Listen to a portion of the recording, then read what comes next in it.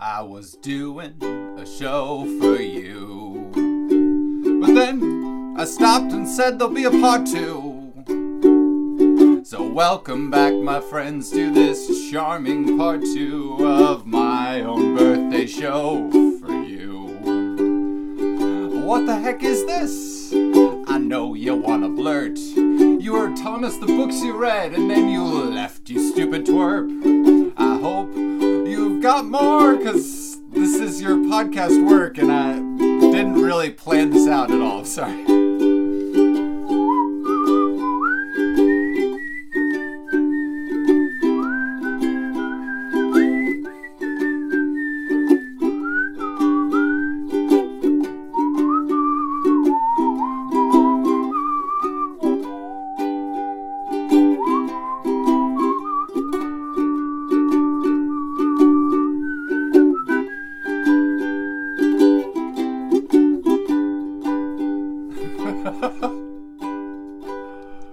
Well, everybody, I've slept, I've rested my voice a bit, and let's continue with my random birthday special. I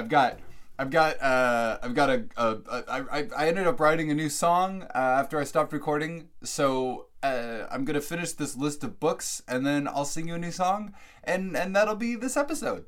So I welcome back, and this is, I guess it's like sort of my birthday / holiday special. There's a lot of holidays happening this month. There's like there's solstice and Hanukkah. And actually I just had a Hanukkah latke last night. My landlords, the folks who live in the big house up at the other end of the property, they celebrate Hanukkah. So there was a knock on my door and someone was like, latkes. So I got some latkes. It was pretty great. But yeah, so let's see, what did I say? Solstice, Hanukkah, Kwanzaa, I think is the thing, but I'm not I'm not super plugged into the whole Kwanzaa celebration thing. There's also Festivus. Maybe that is just solstice, but I have friends who celebrate Festivus and they have like a pole and they put presents under the pole. You know, I had and of course Christmas. Sorry. I'm not at war. I just, that's also a thing. Christmas. There you go. What made me think of it was, thinking of like a Festivus poll or whatever. I had a professor, teacher, educator.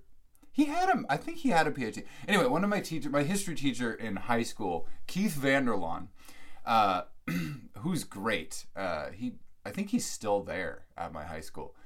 His brother actually is a biblical archaeologist, but he has a series of video lectures called That the World May Know, where like he goes out to like Megiddo and Jerusalem and Bethlehem and Gethsemane and all that whatever, and then he sits there and he's like, Jesus stood here and that's where the demons went into an army of pigs.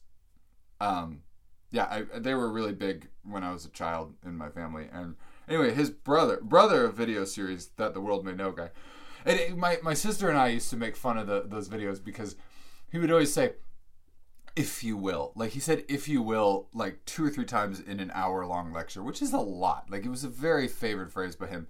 And when I brought him up to his brother, who was my teacher in high school, my history teacher would always say, oh yeah, those are some pretty good videos, if you will. Like he was aware that it was a tick that his brother did. Anyway, history teacher at a Christian high school, but the guy was kind of he was sort of his own free thinker, kind of a weirdo. There's a particular sort of anti-authoritarian kind of secondary culture within Christianity where there's these people who are like, well, like in the early church, people actually wore an X as a sign of Jesus. So I don't wear a cross, I wear an X. Like there's all this kind of weird historical Christianity mumbo jumbo. And he was like definitely one of those. And so Anyway, this is all preamble to tell you that his family, instead of having a tree for Christmas, because his thing was always like, he was like super against like that, because he's like, if Christ is like this person that we believe is still alive and working in the church, why would we cut down a tree and then bring a dead tree into the house as a symbol of God? Like, if we actually believe God's still around. And like, that's a pretty fair point.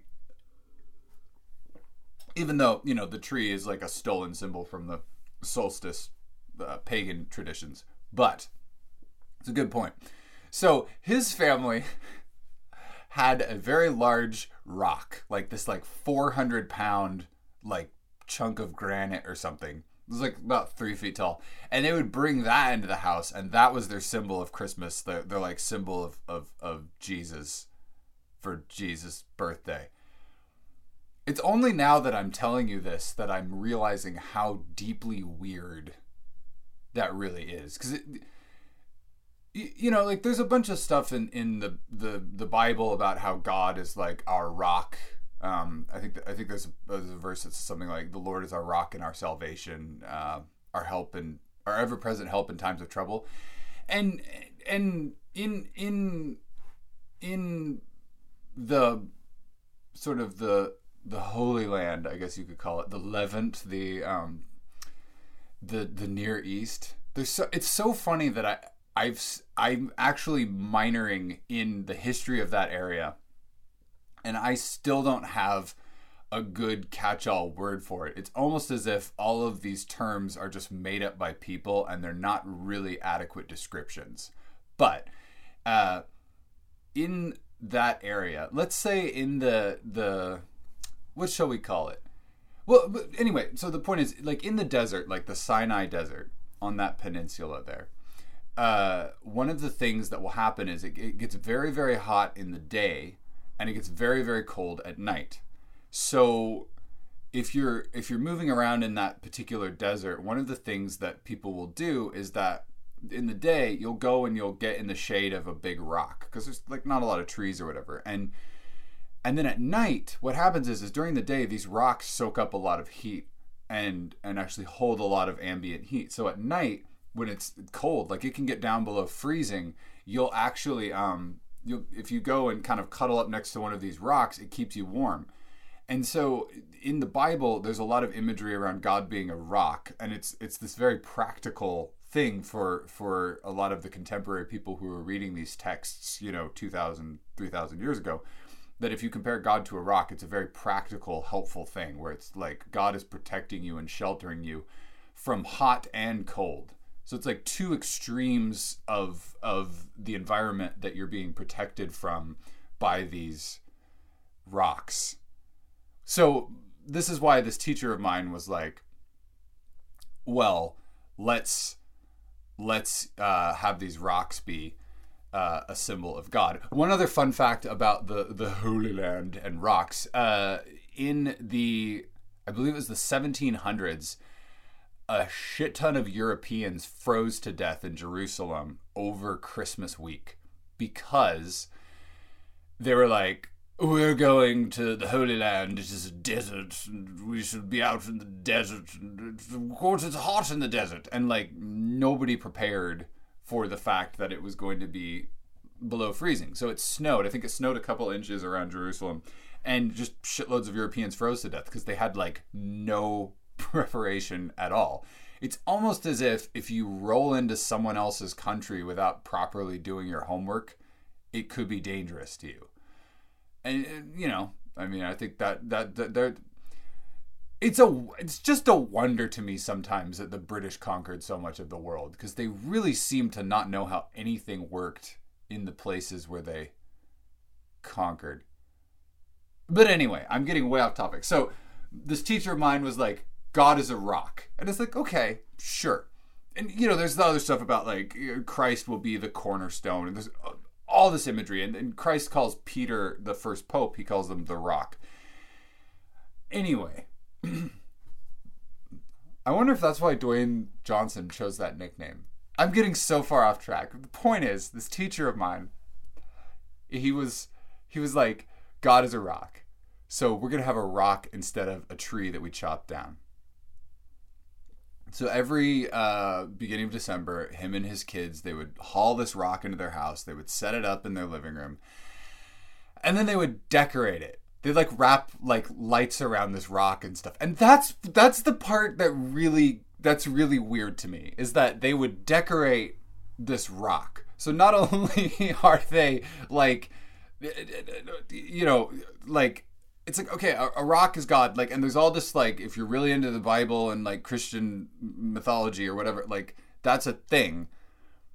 But then you're wrapping Christmas lights around it. It just feels so tawdry. It feels to me like if I Indiana Jonesed myself into a warehouse and found the Ark of the Covenant somewhere, and then I got it.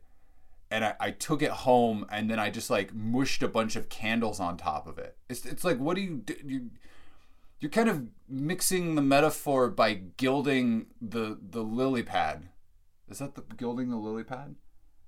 Yeah, sure, gilding the lily pad. And it's just weird. Oh man, that guy was so weird. I'll tell you one more story about him, and then I don't care. It's my podcast and it's my birthday. Like, if you're here, you're into these rambles. So, one more story about him. When he wanted to get the class to settle down, he would yell 3 words in succession. And so it was kind of the mumbling of the class. And so he would yell pizza. And about half the class would like kind of listen.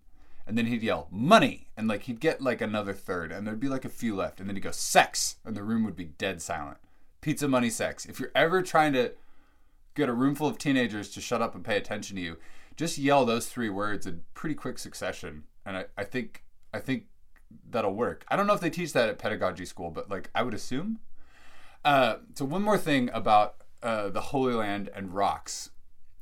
There's this legend. I believe this is a Jewish legend. I only heard this once years and years ago from I don't even remember where I heard this. So this might totally be something I heard in a dream. It might not be true. But there's this legend that God is creating the world, and he sends out all the angels to do stuff. You know, sort of a like, you know, you go make the coastline of Norway, and the Slarty Bartfast, the angel, flies out and like makes it all up with fjords and or whatever, you know, like that kind of thing. So the angels go out, they've pretty much finished making the world, and then they come back to God and they go, we have all these extra rocks. We have too many extra rocks. What should we do with them? And God looks down at the world and kind of points at the area around Jerusalem, the Holy Land, the Levant, the Near East, whatever you want to call it, and says, just put them there. And so that's why there's so many rocks there, I guess. It's such an interesting like creation myth to me, because I feel like a lot of creation myths have something happen where there's an extra thing, and then they're like, oh, well, let's make that into, you know, oh, we've got some extra people, or we've got these extra, we've got this extra water. Well, that's waterfalls, or what, you know, whatever. But this is just like, we have extra rocks. Screw it, put them there, I guess. There you go. Anyway, let's move on to our main goal today, which is for me to finish this annotated bibliography that I'm giving you. So,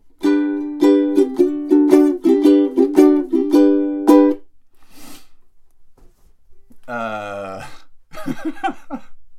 going to take a sip of water, and I'm going to rub my hands together, and I'm going to begin.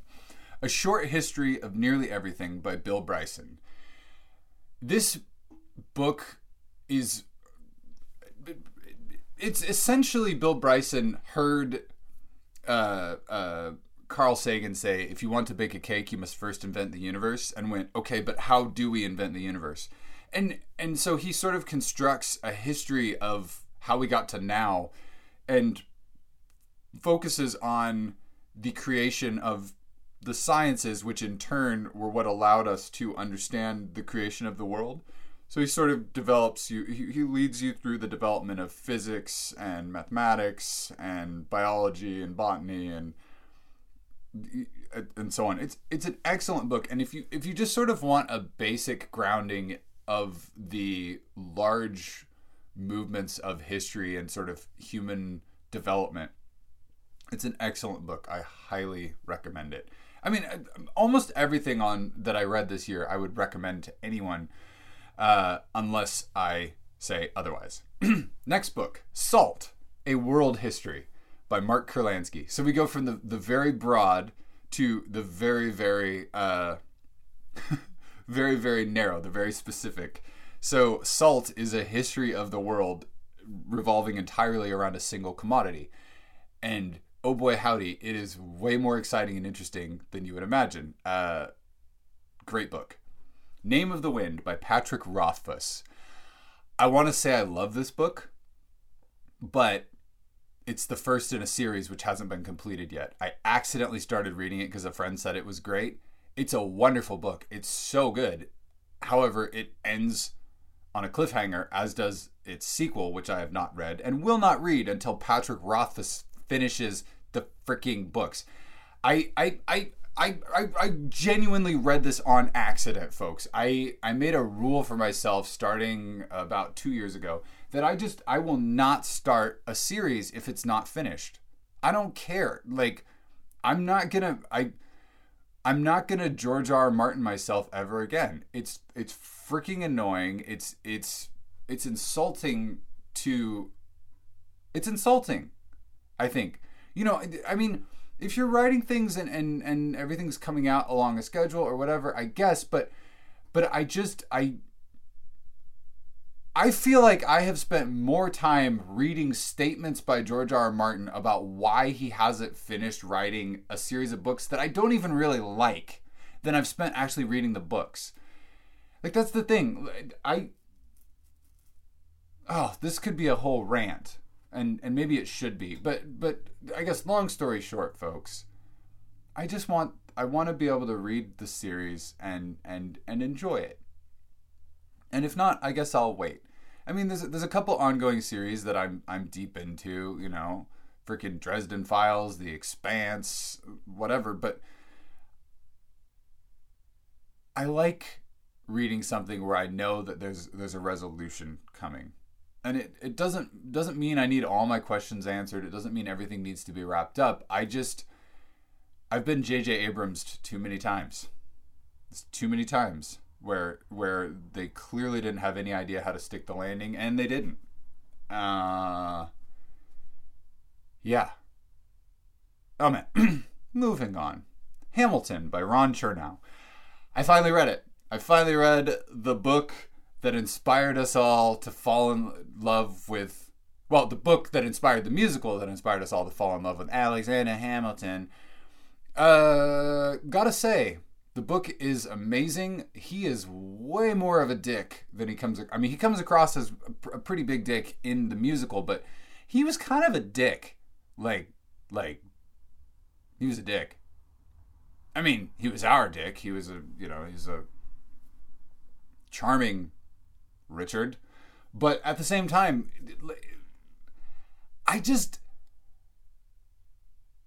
you could make an argument that he's the least problematic founding father, but at the same time, they're all deeply products of their time. All of them. I mean, that's another whole rant that we'll do another time.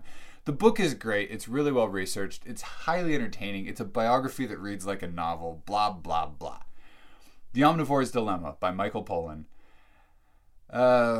I have been spending a lot of this year chatting with a friend who's working on starting a food-based business, and so I've been reading some of the sort of larger, broader cultural food thought books. There's a couple more Michael Pollan books on this list, and The Omnivore's Dilemma. It's really fun. He tells the story of 4 different meals that he tries to be as involved in their creation as possible. So like he buys a cow that ends up going to McDonald's, all the way to he goes hunting for wild javelina like in the mountains in California. Super fun. Dead Until Dark by Charlene Harris. This is trashy, goofy, fun, vampire romance, action, fantasy fiction. I don't know. It's what is it True Blood? I think True Blood is what was based on the Charlene Harris. It's the Sookie Stack. My name is Sookie Stackhouse. It's the Sookie Stack. It's the Southern Vampire Mysteries is the name of the series. This is the first one. I really enjoyed it. Will I read the rest of the series, which has been concluded? I don't know. I could see myself reading more of these. They're super fun, and you know, it's a story about a woman falling in love with a vampire. But unlike something like Twilight, where you're like, why is the vampire into this woman? Sookie Stackhouse actually has some sort of supernatural something going on with her too. So she's you know, there's reason for that interest in that way. And then also, the call to adventure for Sookie Stackhouse is that the vampire gets attacked and then Sookie saves his life. So she's an active. It's an active choice. Which I feel like in a lot of these sort of fantasy blah blah blah blah, the character either gets dragged into it, especially if the main character is female. In a lot of these sort of classic fantasy stories, they don't really have a choice. But like Sookie walks out, sees the vampire guy getting attacked, and could totally just get in her pickup truck and drive away, but she doesn't. And I think it just puts an entirely different tone on over everything. Plus, in the genre of fantasy novels that have a version of Elvis still running around, so I'm talking about like Odd Thomas or Bubba Hotep or this book. This book is my favorite. It has my favorite version of Undead Elvis in anything ever. So, go look for that. Ultralight Backpacking Tips by Mike Cleland. He actually put an exclamation point after his name. This is a book of like 100 and some tips for ultralight backpacking. You all know I run a bunch, and I've actually built myself a camping setup that fits into a bag I can wear while running at my comfortable running pace. So it's something I'm working on. I read that book last summer, and it was a lot of fun. And I've done some ultralight running camping. So like there's a place you can camp like 10 miles south of town, and back in February I ran there and camped. It was super fun. The Time Machine by H.G. Wells. It's more techno thriller H.G. Wells nonsense. The Time Machine is fascinating because, to the best of my knowledge, it is the first science fiction book that has humanity in the future de-evolving. You know, there's a lot of fantasy and sci-fi and things where things devolve. I mean, even the orcs in Lord of the Rings are devolved elves. But this is kind of one of the first I mean, there might be other things that predate it, but this is one of the earliest ones that I'm aware of where, you know, humanity splits into the Eloi and the Morlocks, and the Morlocks are underground and the Eloi are above ground. And it's really, really fascinating because you can read this book as a sequel to George Orwell's 1984, which is another book I read this year. So 1984 kind of has humanity splitting into two classes, where there's sort of this elite class and then there's sort of the proles. And if you could draw a pretty direct line to the Morlocks and the Eloi. Anyway, that's my weird headcanon for the year. 1984 and the Time Machine are a series. Moving on to our next book, which is The Botany of Desire by Michael Pollan.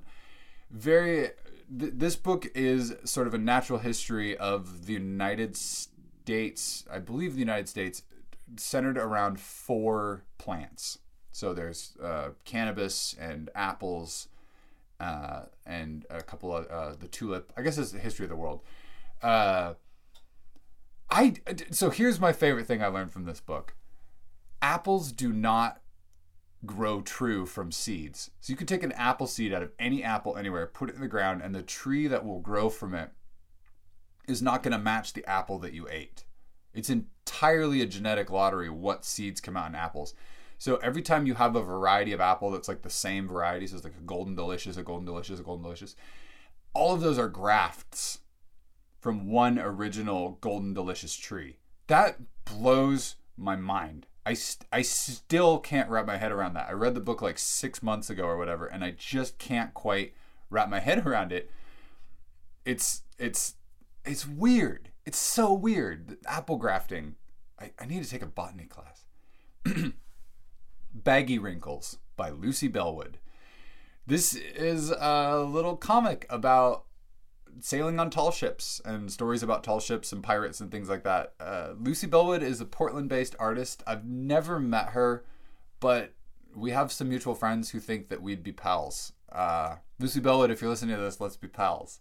If you know Lucy Bellwood, tell her that we should be pals, because I love tall ships, I love comics, I play accordion, and people think I sound piratey. Metamorphosis by Ovid. It's funny that I read this well after I did all of my ancient Roman poetry, ancient Greek poetry studies. I never managed to get around to reading this, and it is fantastic. This is, again, talking about sort of an older text that influenced a lot of texts in the way that H.G. Wells influenced sci-fi. Ovid's Metamorphosis is really influential on the fantasy genre, just in general. It's incredible. It's so weird. Like even now, it's so weird. Like some of the imagery and a lot of our understanding of these ancient myths comes from Ovid. You probably had a book of ancient Greek and Roman myths as a kid with, some illustrations and stuff, and probably left out the one of Zeus fucking a swan or whatever. But a lot of them are adapted from Ovid, and it's this absolutely, it's just bizarre and strange. There's all these legends of that this hero kills a dragon, then he rips out the dragon's teeth, and then he buries them in the ground, and out of the ground grow ant people, the myrmidons. Just stuff like that. It's just amazing. Next book, Foundation by Isaac Asimov. I have never read this. This is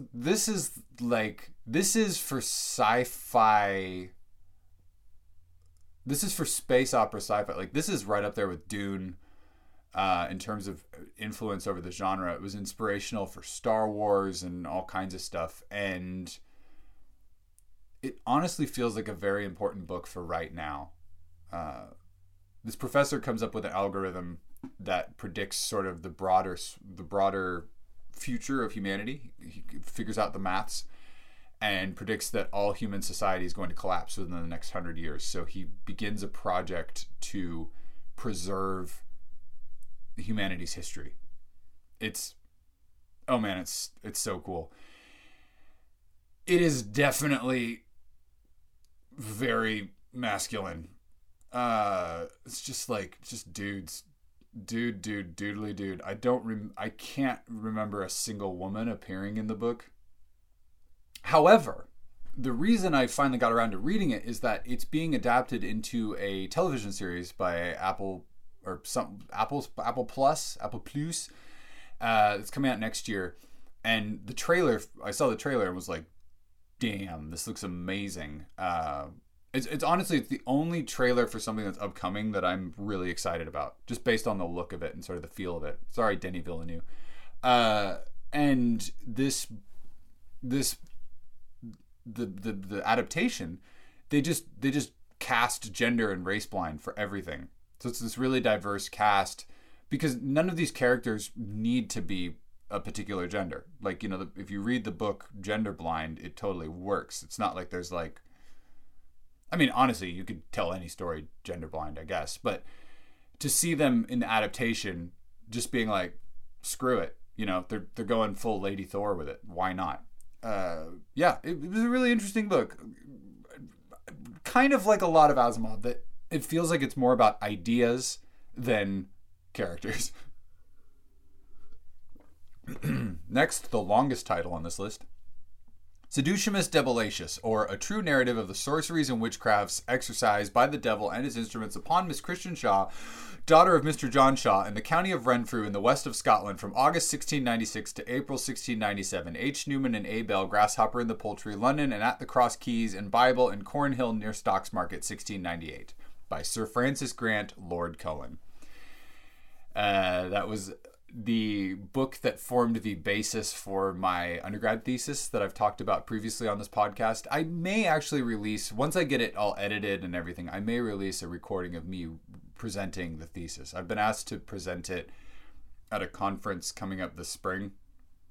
And so maybe I'll share it with you folks as sort of a test run. Dakota, A Spiritual Geography by Kathleen Norris.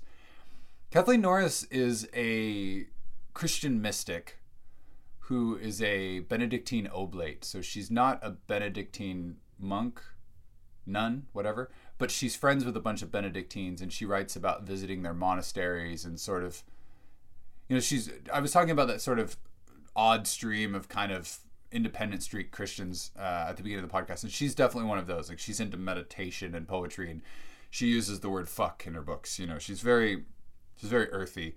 And I got into her writing because my mom is a huge fan of her, and I initially read one of her books just so I could connect with my mother. You know, but it's hard. My mother and I are separated by so many things. You know, not just age and the fact that she's my mom, but you know, she's very Midwest. She's from Michigan. She was raised by people who lived through the Great Depression. She's also the youngest of her family, so I have aunts who are in their 80s now, which is weird. I mean, it's not weird, but it's just one of those things you think about it and you're like, I have an aunt who's 80, but I'm only, 33. But so I started reading Kathleen Norris's books to connect with my mother, and I actually found I really enjoy her writing. She's very honest. She's very, I used the word earthy earlier, but she's also, her prose is excellent. She's a poet. She was part of the New York art scene in the 70s and 80s. There was a guest on this podcast earlier this year, Kathy, the Episcopal bishop, and Kathy was part of that same art scene. It's kind of the same time, the same era, where it's sort of this emerging theater and poetry and the new wave cinema and all that kind of stuff. And Kathleen Norris was also part of that, and then she and her husband ended up leaving that to go be art teachers in North Dakota. Or in northern South Dakota. And so she's written all these amazing books kind of about loneliness and depression and meditation and mysticism. And I like them. You know, it started out as a way to connect with my mom, but now I like them. The Subtle Art of Not Giving a Fuck and... Sorry, where was I? The Subtle Art of Not Giving a Fuck and Everything is Fucked, a book about hope, both by Mark Manson. These, I wanted to like these, but you know, they are what they are. Every few years, someone comes out with a book that basically has this thesis. If you just chill out, life will be more enjoyable. It's middle path Buddhism repackaged for the Twitter era. He's a fun writer. He has a lot of fun things to say, and the one takeaway from his books that I actually thought was really good, that I'd never heard explained this well, is the difference between, there's a lot of debate out there in the world right now about taking responsibility and personal responsibility, and people abuse those terms a lot, because it's something like, you'll see a poor person, you'll say, some of these, alt-right dickheads will be like, well, they need to take some personal responsibility for the fact that they're on welfare or whatever, just like dumb shit like that, and not really addressing the fact that we do have social injustices and we do have things that are outside of people's control. And Mark Manson wrote there's an excellent little part in one of his books where he explains it along the lines of, someone leaves a baby in a basket on your doorstep, and you open your door and there's a baby here. You didn't put the baby there. It's not your fault that there's a baby on your doorstep, but what you decide to do is up to you. It is your responsibility. You didn't cause this. Nothing you did made this happen. But how you react to it is up to you, and how you process it and what you decide to do. Do you pick up the baby and put it in a dumpster? Do you call social services? Do you take the baby inside and just decide to adopt it? That is up to you. And I really enjoyed that, because I think, obviously it's a little more complicated than that, but that is a little bit closer to how I feel about it, that how I react to things in my world is up to me, even if I didn't cause them, even if the people who caused them should very much be held accountable, and these, inequities and injustices should be addressed. It's still something where the only thing I have control over is how I react to them. I don't necessarily need to have it so sweary. For instance, the next book on my list, Unfuck Yourself by Gary John Bishop. It's the same thing. It's more of the same stuff. The Unfuck Yourself by Gary John Bishop is absolutely like a power of positive thinking, like, you create your reality by how you behave and how you react to things, but with lots of sweariness to make it more Twittery for the kids. I don't know. That Unfuck Yourself got recommended to me because I read The Subtle Art of Not Giving a Fuck, which, a friend of mine read. And it's just kind of... I read a lot of books, and so sometimes I read books that I'm not really that into. But, I want to connect with people, or I want to understand something, and, that's sort of how this works. For instance... I read another book this year called Black Rednecks and White Liberals by Thomas Sowell. And I think out of everything I read this year, that one is probably the one that I am the most like, yeesh. Thomas Sowell is a conservative writer. A lot of people are really into him, kind of on the right, and Republicans and stuff. And he is critical of the current reigning interpretation of race in American history in academia. And he kind of gets a little conspiracy theory about it, and I'm not really that into his whole thing. But this is a book I read because my somewhat conservative dad was repeating some of Thomas Sowell's ideas because he'd heard him on a podcast or something. And I found that one of the best ways to really engage in a political discussion with my father is to read the book by the person that my dad is into at the moment, because I can read faster than my dad. And it's like, yes, I understand Thomas Sowell's ideas. I read his freaking book, Dad, and I don't agree with him because of these points, which I can enumerate because I read his book. This was how I completely ended all mentions of Jordan Peterson in my family's home a couple of years ago. And also I genuinely do enjoy challenging my thinking. And one of the best ways to do that is to read a book by someone that I deeply, abidingly disagree with.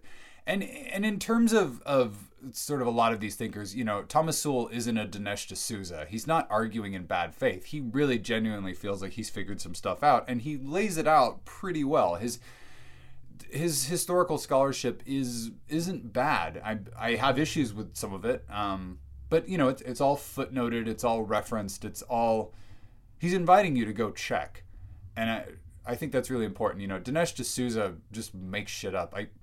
I deeply loathe Dinesh D'Souza. I will never read one of his books. His scholarship is terrible, and he's inflammatory, and ugh. But yeah, I really seek to challenge myself, and I think Thomas Sowell's book was one of the most challenging in terms of really letting a person on the opposite end of the political spectrum to me have their say and get to explain themselves as clearly as possible. And it was a fascinating perspective. Like I said, I don't really agree with it, but fascinating perspective. Speaking of fascinating perspective, another techno thriller, Journey to the Center of the Earth by Jules Verne. I've seen umpteen television and film adaptations of this. I never read it. All of my reading in high school and everything growing up. I've never read this book. You know, I'd seen the Wishbone version, but I'd never read this book. And what's incredible about it to me is how much of it is really just people wandering around in caves. Like they see some giants for a second and they find some mammoth bones, but like they don't even really see any dinosaurs or anything. Like the movie adaptations are definitely like, okay, Jules Verne, you wrote that they go under the earth and they see some cool shit, but what if we actually showed some cool shit? Like it's definitely one of those things. It's like a Christopher Nolan film. Like it sets up a really amazing concept and then doesn't deliver anything remotely near the level of like coolness of what it I saw Tenet the other night and I was just like, meh. Yeah, sorry Nolan fanboys. I didn't like Tenet. Woo. You know, just like one of those things though. It sets up a really cool premise and then doesn't really deliver a lot on it. But you know, Journey to the Center of the Earth, it's a classic and now I've read it. Next up, probably the strangest book I read this year, a book called Pork by Chris Freddy. Pork is a collection of short stories about talking animals in the forests of England. And I have read the book, I genuinely do not know who it is written for. Because it's too whimsical to not be... It's very whimsical, but it's definitely not for children because it's very, very gory and violent and also like kind of sexual at times. It's like these like talking animal stories that are meant to really reflect like real animalness. So like they're like, there's like a badger who like almost kills a hedgehog and then like another animal gets hit by a car and it's just like super dark and like the cover is very lurid. Like the cover is like these animals and they're like I can't quite explain it, but it was I found it in a free pile. It was like a pulp novel and I was just like I have no idea what this is. I got to read it and it was so deeply strange. The Guns of Avalon by Roger Zelazny. This is the sequel to Nine Princes in Amber. It's the second book of the Amber series by Roger Zelazny, and it is just as deeply weird as the first one. Imagine if you combined like a comic book-esque multiverse with Lord of the Rings, and you're sort of starting to get into that direction. But then also deeply inflected by sort of the Star Trek original series era idea of what aliens and different creatures are. Super fun, super weird. Roger Zelazny. Manifest Destiny, Volume 6 and 7 by Dingus, Roberts, and Guieni. Manifest Destiny is a comic book series that comes out monthly, and I wait until I've got a few issues stacked up and then I read it. But I'm actually a subscriber because I want to support it. The premise is Lewis and Clark expedition, right? But they have a secret second. They're keeping a secret second set of journals, and these have just been discovered, and this series is based on these journals, and they've been tasked by President Jefferson to eliminate any monsters that they find. So they're doing the whole Lewis and Clark journey with the same timeline and all that, but along the way they keep running into like centaurs and intelligent plants and zombies and like weird bird creatures and cyclopses. You know, Sasquatch is actually cyclopses. You know, weird shit like that, and it's super fun, and it's also very critical of kind of the American westward expansion ethos and what that means and what's actually happening when that happens. Sakaguchi is a character in it, and she's freaking awesome. I don't know if I'm saying her name right, but you know, the Native American woman who's on the dollar gold coin, she, you know, there's a lot more interesting characterizations. They actually added more female characters to the narrative who weren't on the original expedition to just kind of to flesh it out and give it a little bit more balance. And it's really fantastic. It's a gold star example of how you can tell stories based on a historical era that, yes, was traditionally very white, very heterosexual, very male, but at the same time you can adapt them for today. You can talk about that time and place and its stories while still injecting a little more balance into it. And it's phenomenal. I think they're up to like issue 60 or something like that, and the level of quality is very high. The art is great, and it runs the full gamut from like very dark horror to some absolutely delightful comedy, and it's a lot of fun. It definitely has gone some places I did not expect. Reading Witchcraft by Marian Gibson. This is and I read another one of Marian Gibson's books called I'm just going to talk about both of them together if I can find. Witchcraft: The Basics. Marian Gibson is one of the leading writers in the field of witchcraft studies. And, while I was working on my paper, I read these two books by her because they're really good surveys of the field. Witchcraft: The Basics especially is a great introduction to the subject that I've spent the better part of the last 2 years of my life working in. So if you're interested in this, I recommend you pick it up. It's like, you can order it online from I can't remember, some university press. It's like $20. Really, really interesting read. Religion and the Decline of Magic by Keith Thomas. This is 400 densely written pages about the way that organized religion ascended in the 1600s and 1700s and pushed out sort of magical thinking by turning itself into a magical thinking thing. Oh man, I could talk about just this book for ages. So good. Evicted: Poverty and Profit in the American City by Matthew Desmond.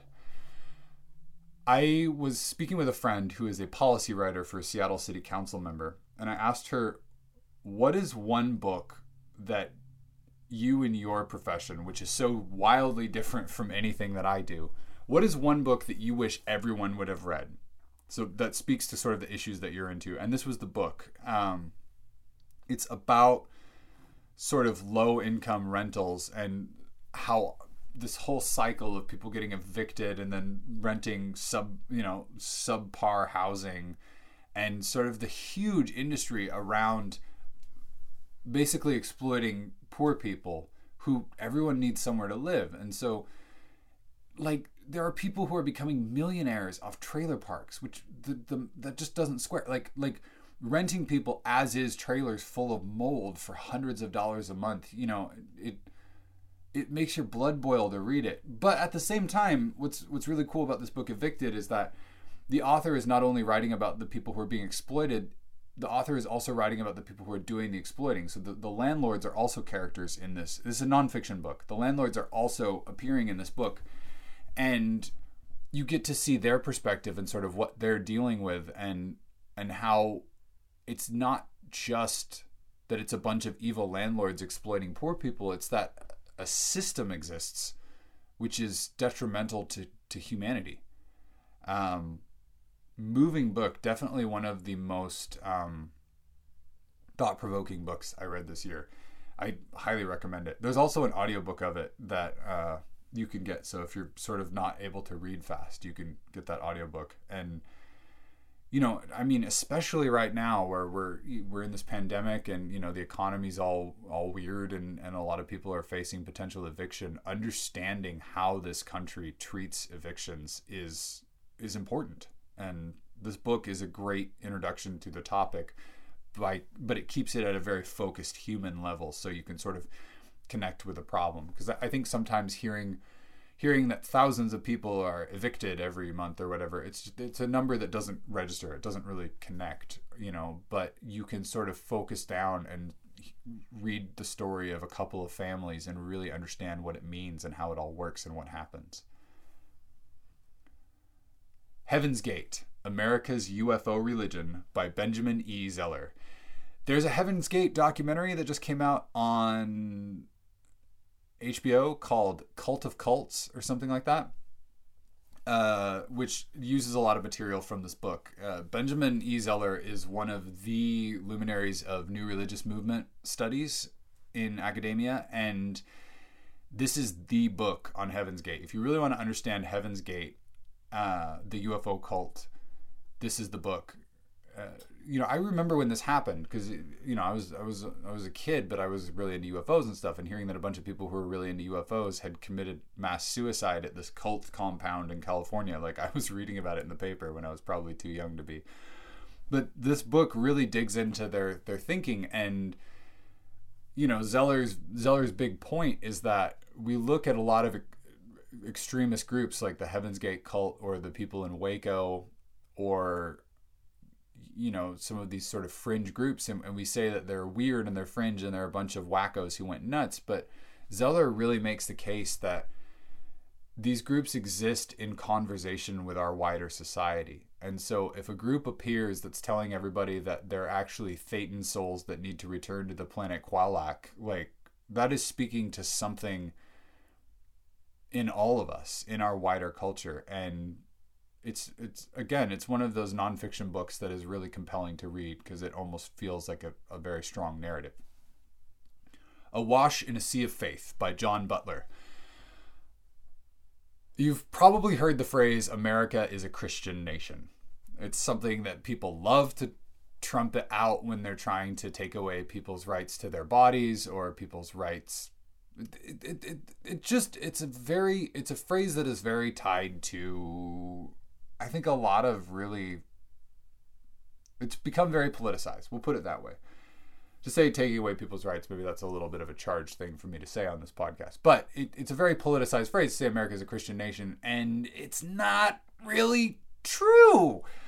There were a lot of, the Puritans, and there were a lot of Christians sort of in the founding of America. But one of the things that Butler points out is that in terms of people who were attending church at all in colonial America, it was about 1 in 10.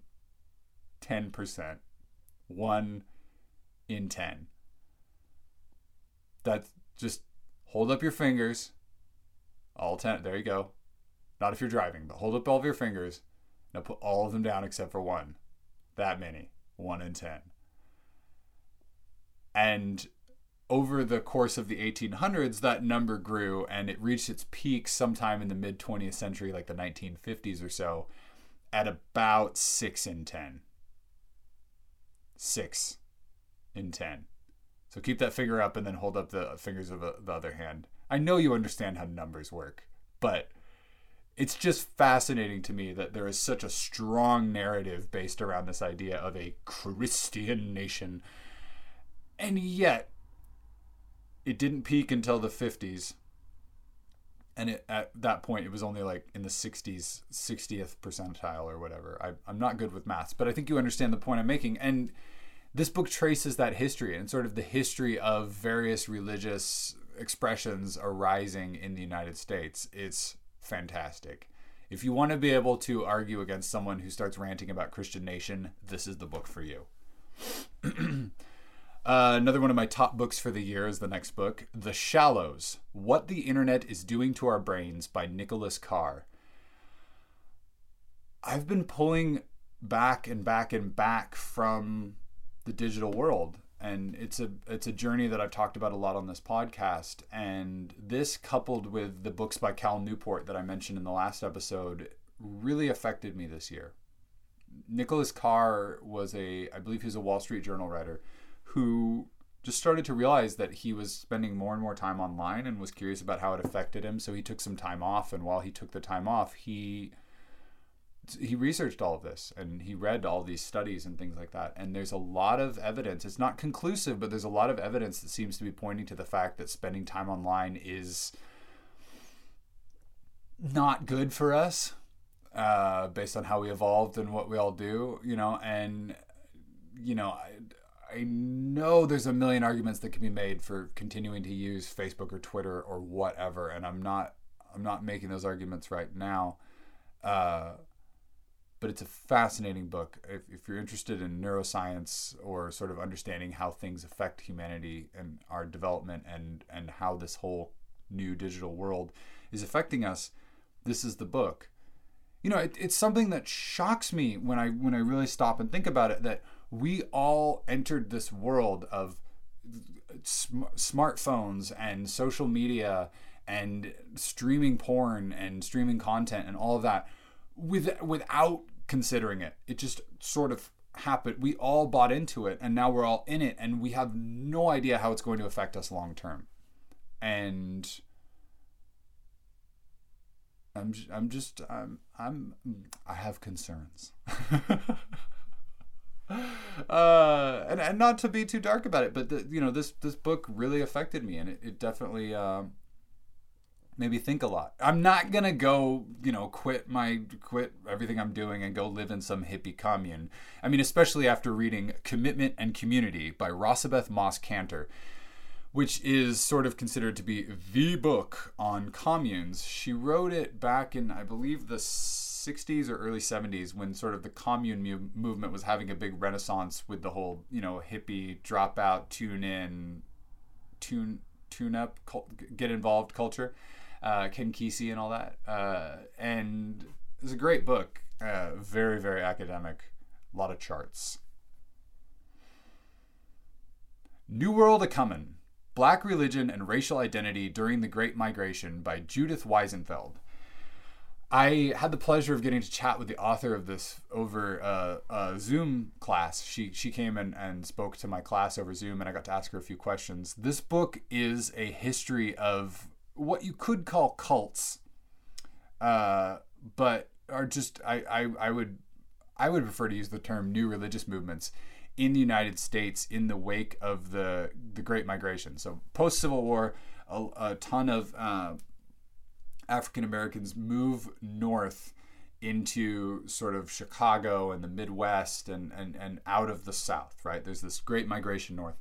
And all of these new religious movements rise up during this time. So you get things like the MST, the Moorish Science Temple, which all these black folks start saying, you know what, we're not black. That is a label that was put upon us by whites. We're actually Moors. We're these proud Africans who have this ancient history, and we're connected to this whole thing.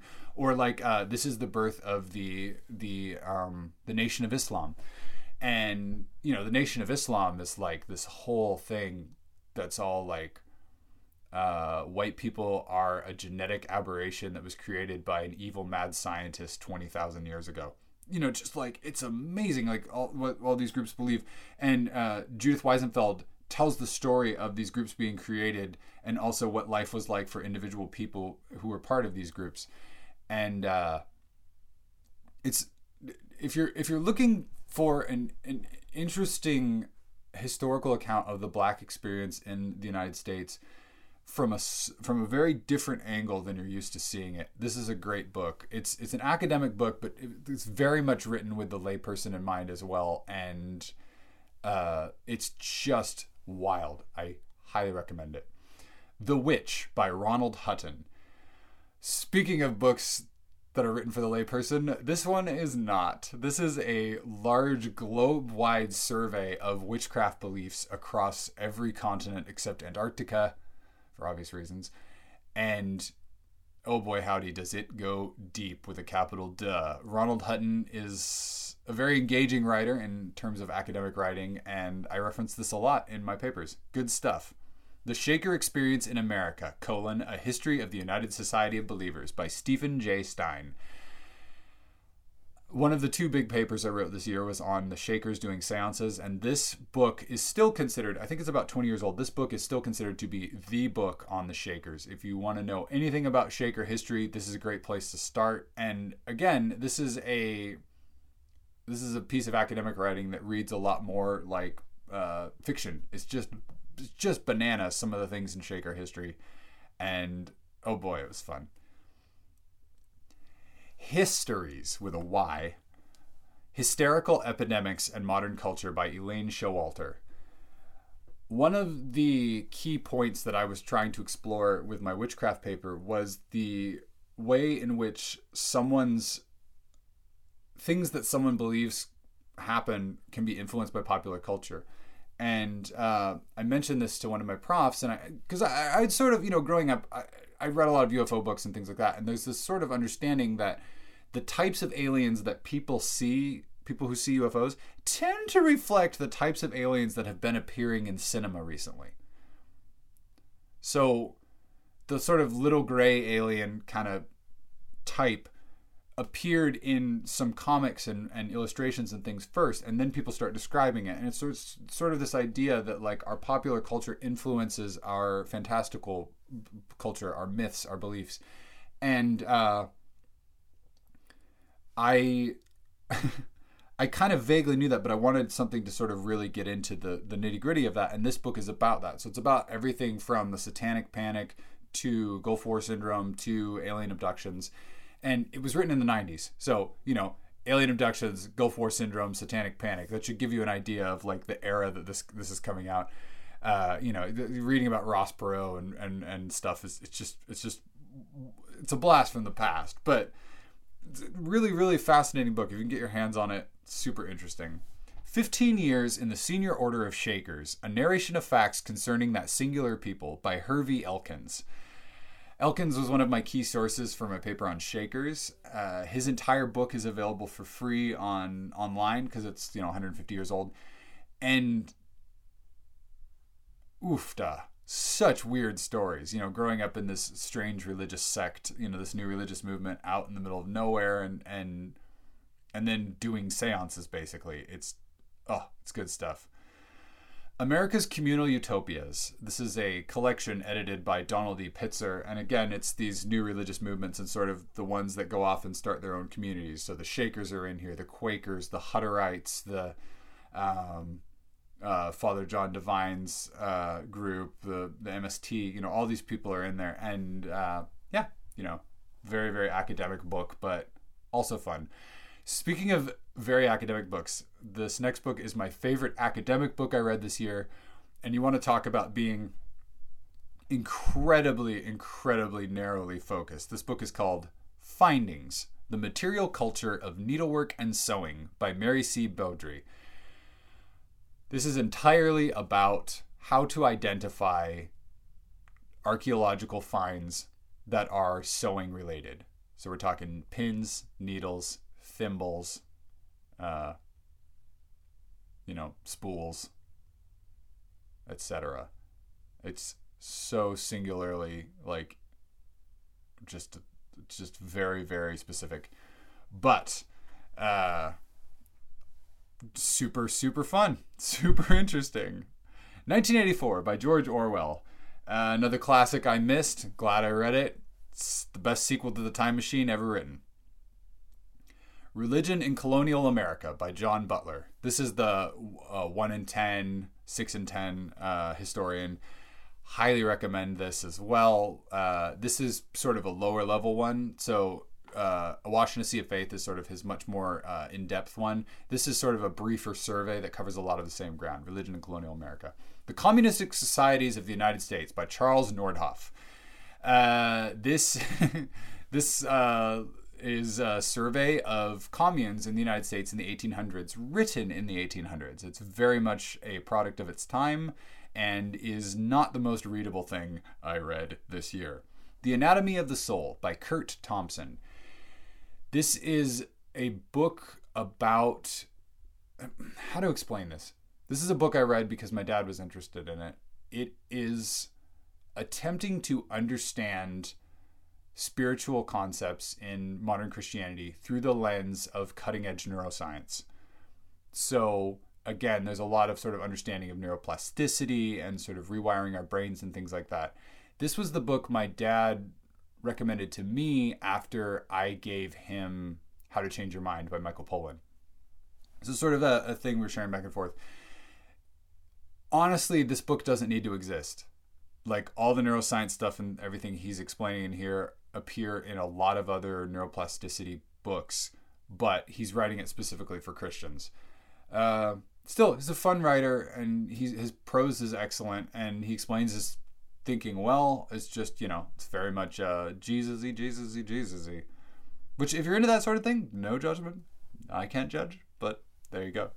The Mouse Guard Legends of the Guard, Volume 1, by various authors. I've never read any Mouse Guard books until now, and I don't know why. It's basically Turbo Redwall. It's good stuff, and this was no exception. This book is actually a series of short subjects in the Mouse Guard universe by a variety of authors. And so this was like a great introduction for me of sort of the vibe and the feel of it, while also getting a lot of different art styles and everything. The Circumference of Home by Kurt Holting. Kurt Holting is a Whidbey Island-based writer, and a few years ago, I think about in 2011 or something like that, he drew an 80-mile circle around his house and did not leave that circle for a year. And he did not travel in any internal combustion engine vehicles for that entire time. Oh, no, I think he took public transit. So he would take the bus or the ferry, but he wouldn't drive in a car or an airplane. And so he rode his bike everywhere. He walked. He did all this hiking and kayaking and things like that. And just sort of writing about it. It's very much a middle-aged man explores the world kind of a book. But the basic concept, I think, is really interesting. It's like, look at what's actually around you instead of running off to the opposite side of the globe. And it was an important book for me to read because I have a tendency to poo-poo what's right outside my door in favor of what is thousands of miles away that I think is better and I'm more emotionally connected to. But yeah, it was good. Matthias Buchinger, The Greatest German Living, by Ricky Jay, whose peregrinations in search of the little man of Nuremberg are herein revealed. I love Ricky Jay. I love his writing. This is no exception. This is one of his funniest, most readable books. He can get really, really dry, and his humor is incredibly dry, but this is definitely one of the funniest and most accessible books he wrote. It's out of print because Jay has passed away, but you can still get some copies on Amazon for fairly reasonable. Keep your eyes open. It's a wonderful book. Ascender, Volume 1 by Jeff Lemire. Jeff Lemire is one of my favorite Midwest-based comic book artists. He's done, he wrote Descender, he wrote Essex County, Trillium, Sweet Tooth, and he wrote this whole sci-fi universe in Descender, and at some point he kind of got bored of that, and he's like, what if magic? So all of a sudden magic enters the equation, and so it's a sci-fi universe that now has wizards and shit. Super fun. The History and Topography of Ireland by Gerald of Wales, translated by John O'Mara. The History and Topography of Ireland is, oh boy howdy. It's a travelogue of Ireland written in the Middle Ages by a guy who didn't like Ireland. It's hysterical and super xenophobic. I had a blast reading it. There's a lot of talking wolves. Good stuff. And finally, The Prefect by Alistair Reynolds. I read this yesterday because today's my birthday, and I read this the day before my birthday, 2 days ago. And, you know, just for fun. It's a sci-fi. I love Alistair Reynolds. He writes super hard sci-fi. He's a PhD astrophysicist who from Belgium who lives in the Netherlands. And his sci-fi tech is super exotic and super weird and totally based in actual science. So much fun. Check it out. So that's all the books I read this year. 121 books. I can't believe it took me 2 hours to elucidate all of them for you. Elucidate? Explainiate? Enunciate? Anyway, in any case, I've got a song for you all, and we'll call it good. I'm gonna tune up my my uke here really quick.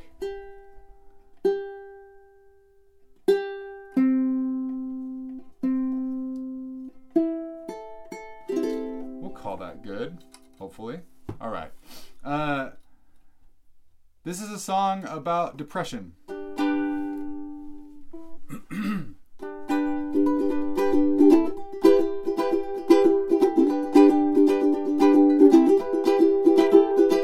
know, because it gets really depressing when you contemplate the things that are, you know, not possible.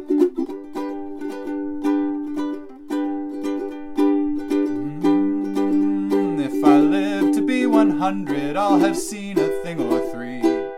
I've crossed 24 countries and sailed the ocean green, traversed the driest deserts and climbed up mountain peaks. But in all those years I'm worried there's one thing I'll never see.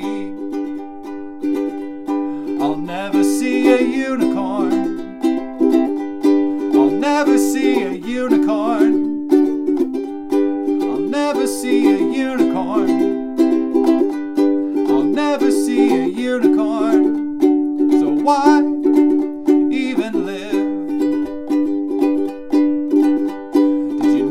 got good grades. Turns out I kick ass at school. Pro tip, go back in your 30s. Learning then is cool. You can get the dish on Nero, find out why he was so cruel. But I just can't stop fixating, and I feel like a fool. 'Cause I'll never ride a dinosaur. Whoa, I'll never ride a dinosaur. Whoa, I'll never ride a dinosaur. Whoa, I'll never ride a dinosaur. So why even live? I've entertained the rich and famous people from TV. Saw them order water. Elijah Wood paid $16.73. Elijah Wood, I saw Elijah Wood order water, and it was like over $16. It was nuts. One time Neil Patrick Harris saw me in my briefs, but all of that is nothing, 'cause I fear I'll never meet Frida Kahlo. Whoa, never meet Frida Kahlo. Whoa, never meet Frida Kahlo. Whoa, never meet Frida Kahlo. So why bother to try? 'Cause I'll never get to court. Audrey Hepburn, or say the Library of Alexandria while it burns. I'll never get to kiss a mermaid on the planet Mars. Meet Hunter S. Thompson in lonely dive bars. I'll never get to see the back of my own head from across the street. So why bother to be? Why bother to live? Why bother to try? 'Cause I'll never win a Nobel Prize, never go to space. I'll never get to punch Elon Musk in the face. I'll never get Jeff Bezos to pay his fair share. So why should I care? Should I care? 'Cause at least I get to be here, and I guess that's okay. I don't know what else there is for me to say. I get to entertain you, and that gets me through to another day.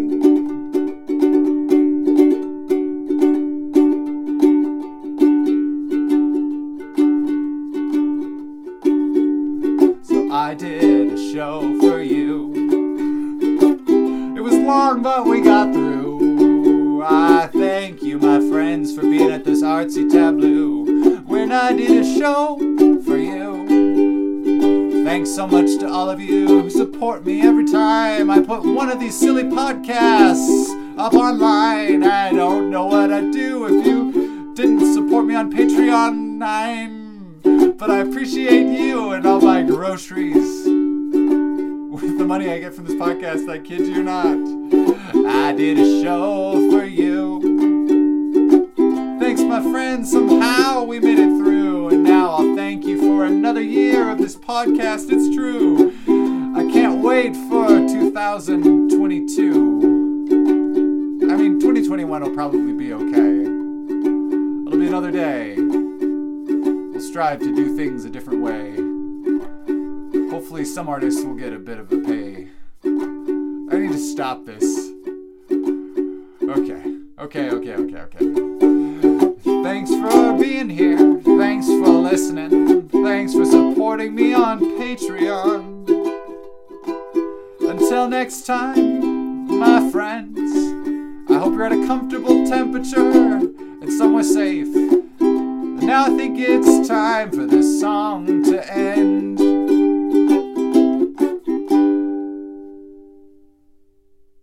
I'll see you all next time.